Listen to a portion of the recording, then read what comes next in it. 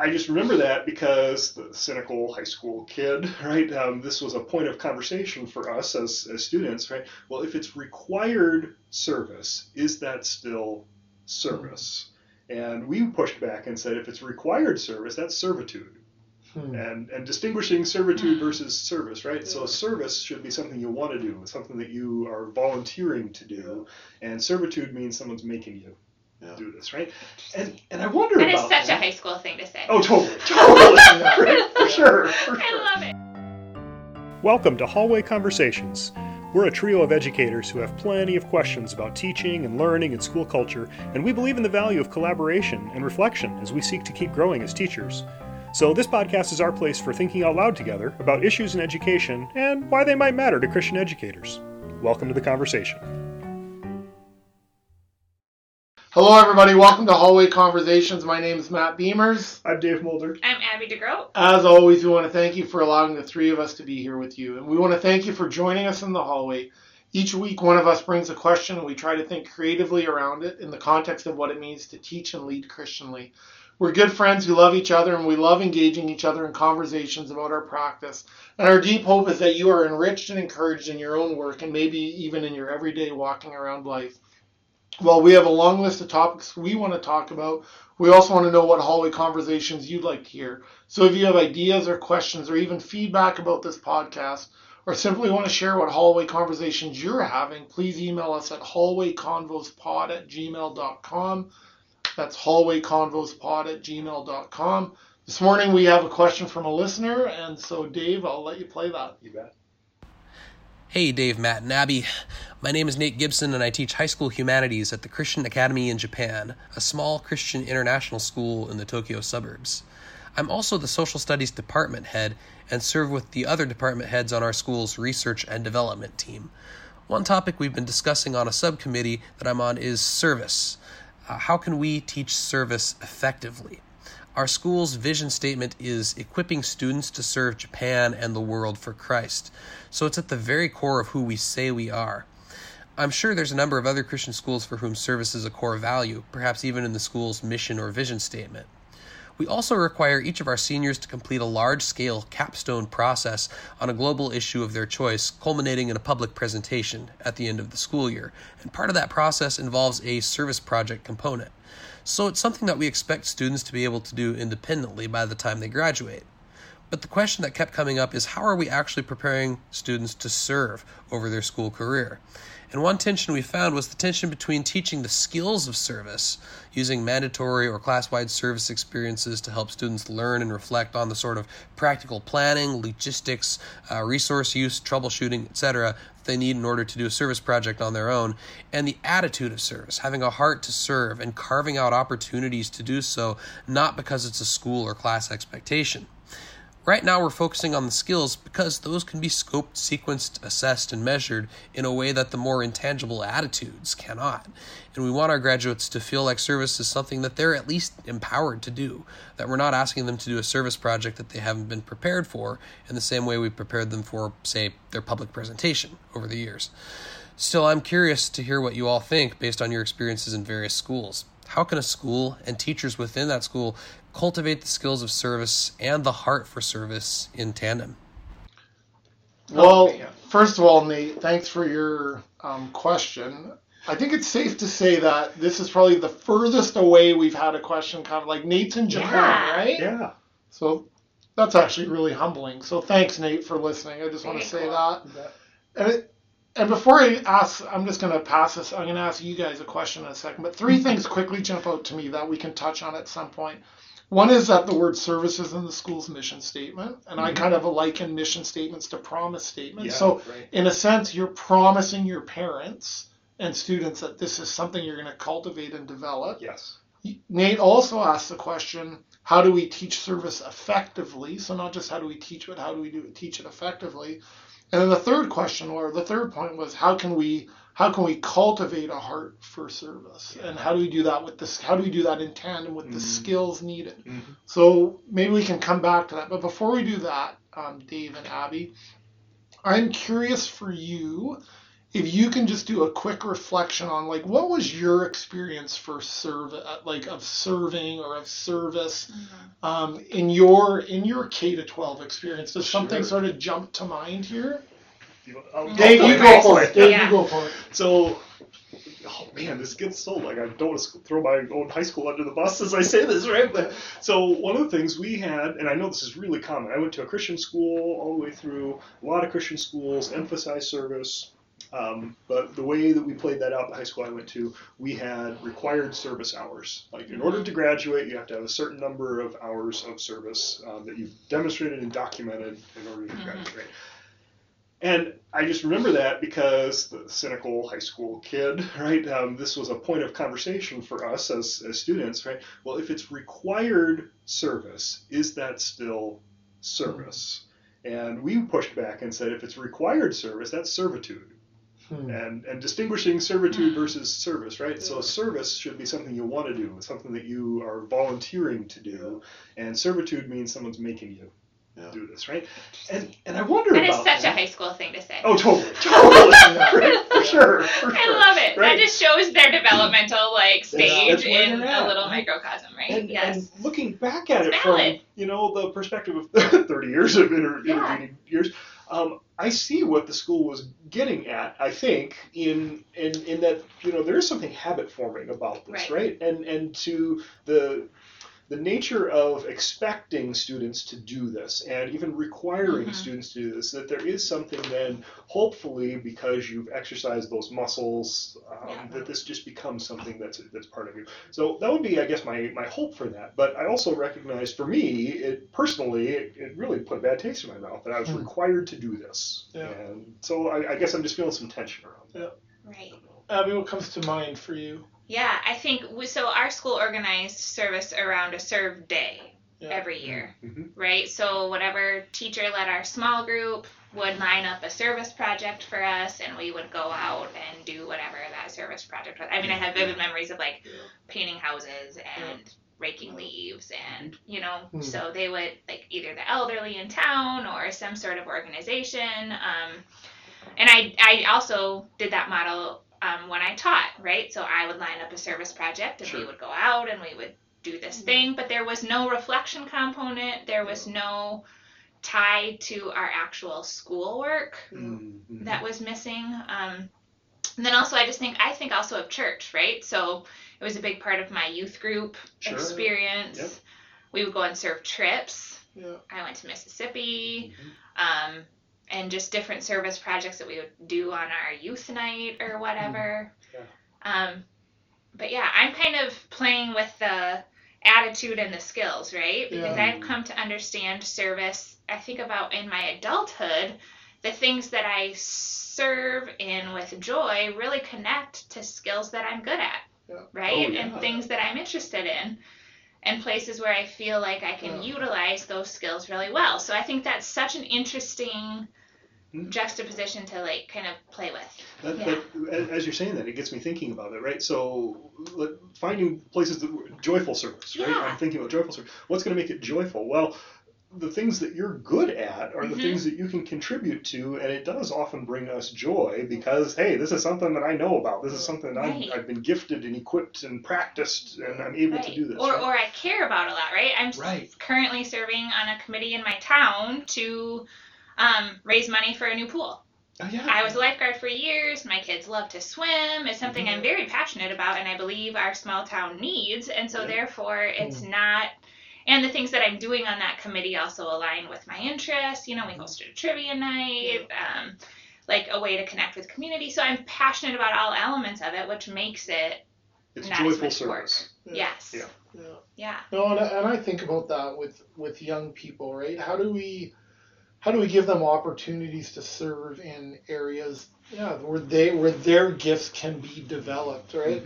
I can remember being in a place where there was a posture of, hey, you need to learn to serve, and it's not always going to be joyful, and it's not always going to be fun, and there is something about that, like how do you learn, just the discipline of service, and important too. And it is important, but I remember having a conversation with a student at one of my daughter's school, and they were talking about, they were doing these service days, and one of them was going to a local park where they would, pick weeds and clean, and just how much that there was no joy in that, and sort of like me walking away from that, wondering about, like what does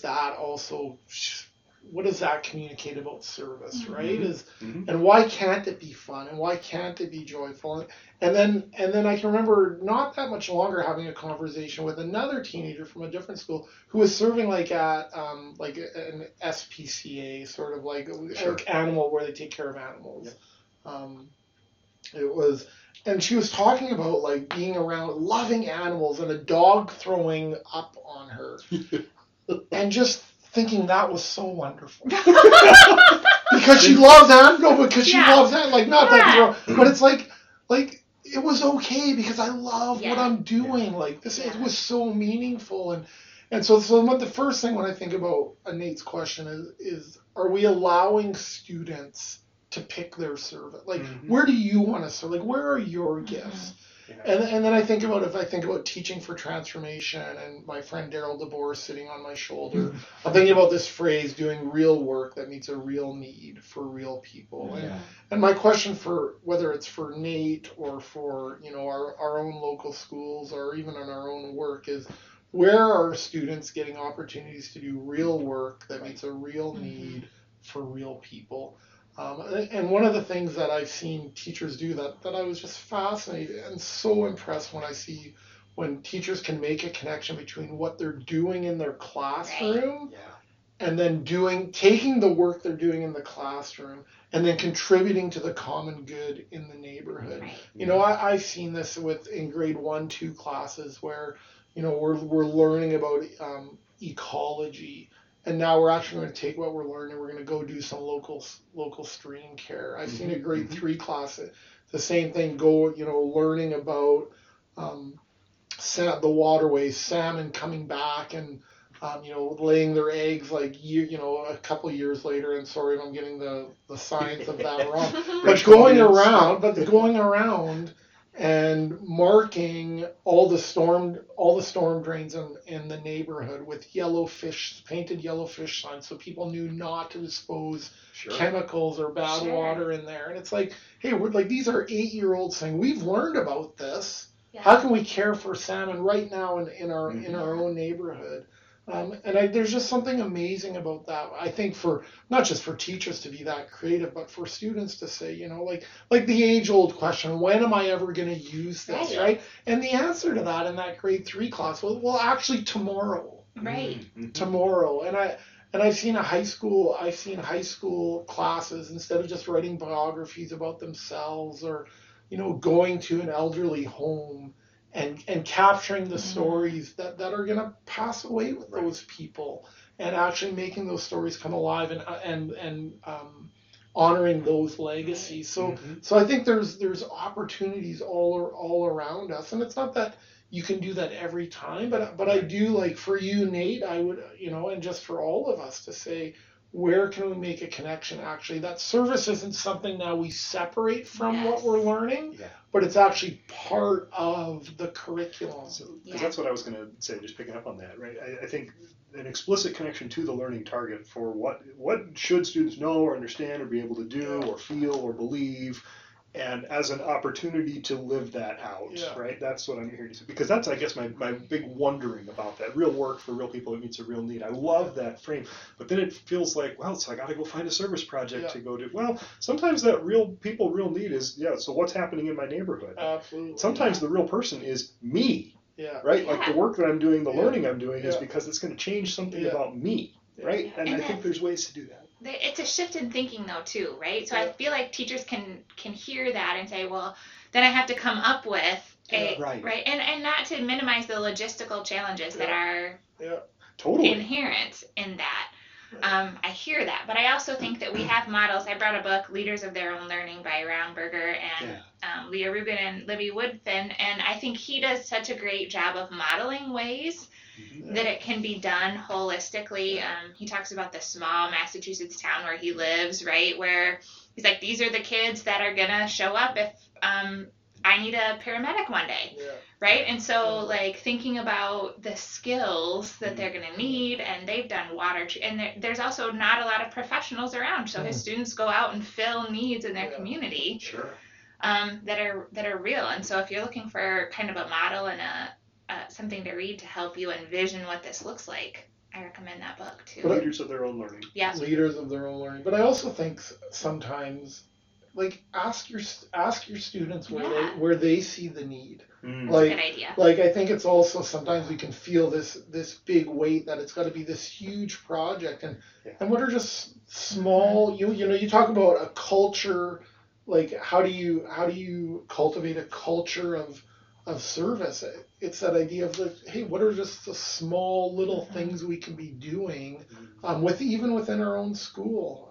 Whether it's, hey, like, is there opportunities for our grade 7s and kindergartens to be buddies and hang out on the playground, to read stories, for grade 1s to write stories and older students to edit and share. Like, what are those opportunities within our own school? So maybe it's also to broaden what we're seeing as service.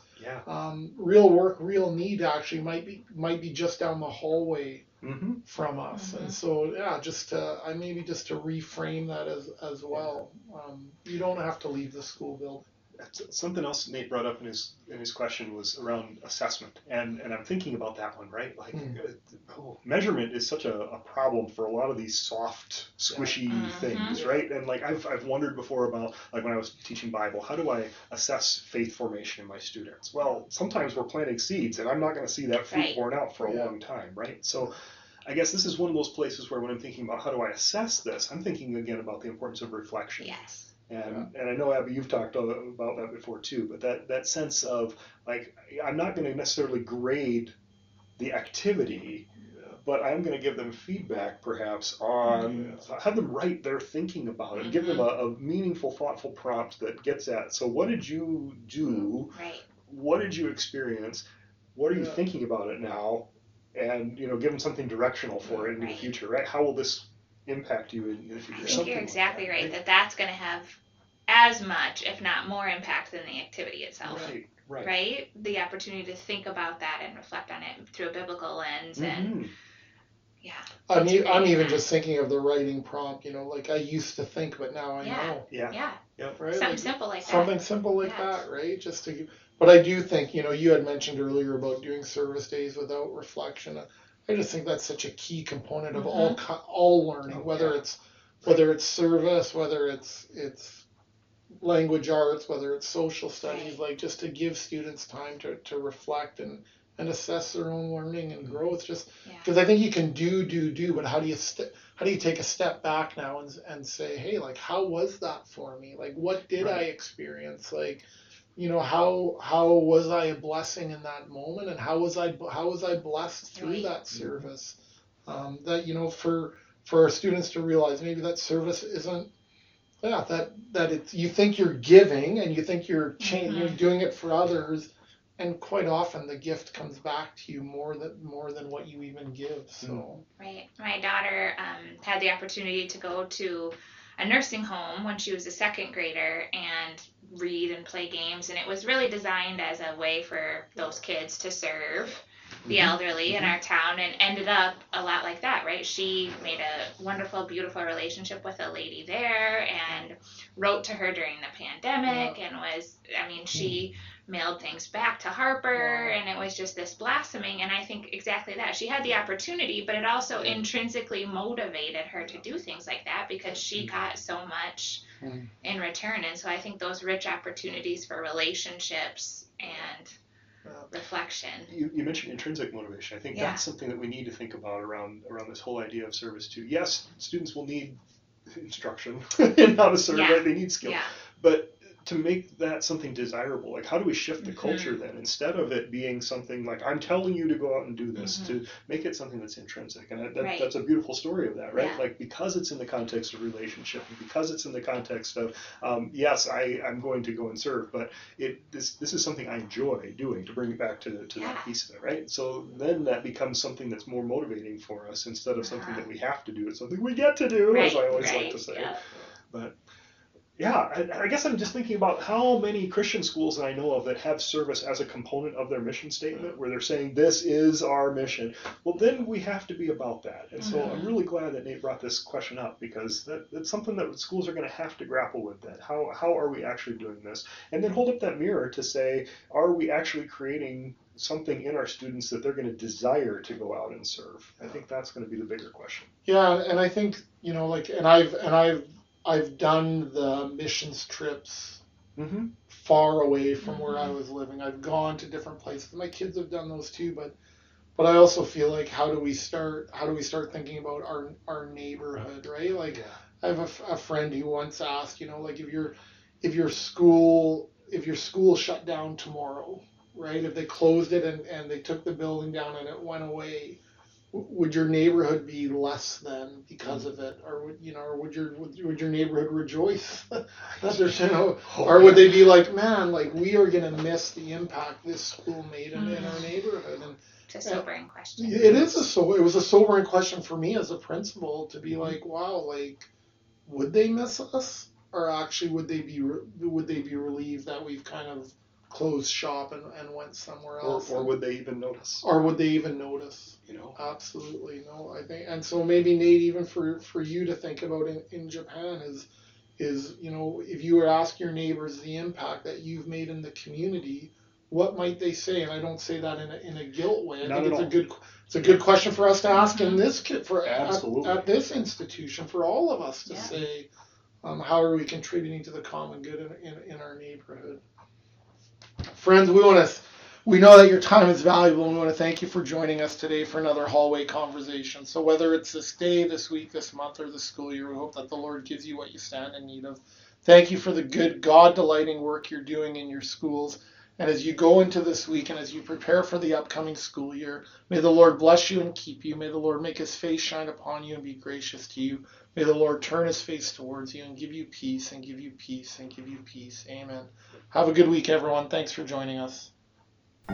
This podcast was quite literally dreamed up during one of our actual hallway conversations. Our music is by Ethan Mulder. Hallway Conversations is an independent podcast created and produced by Matt Beamers, Abby DeGroat, and Dave Mulder. Thanks for listening.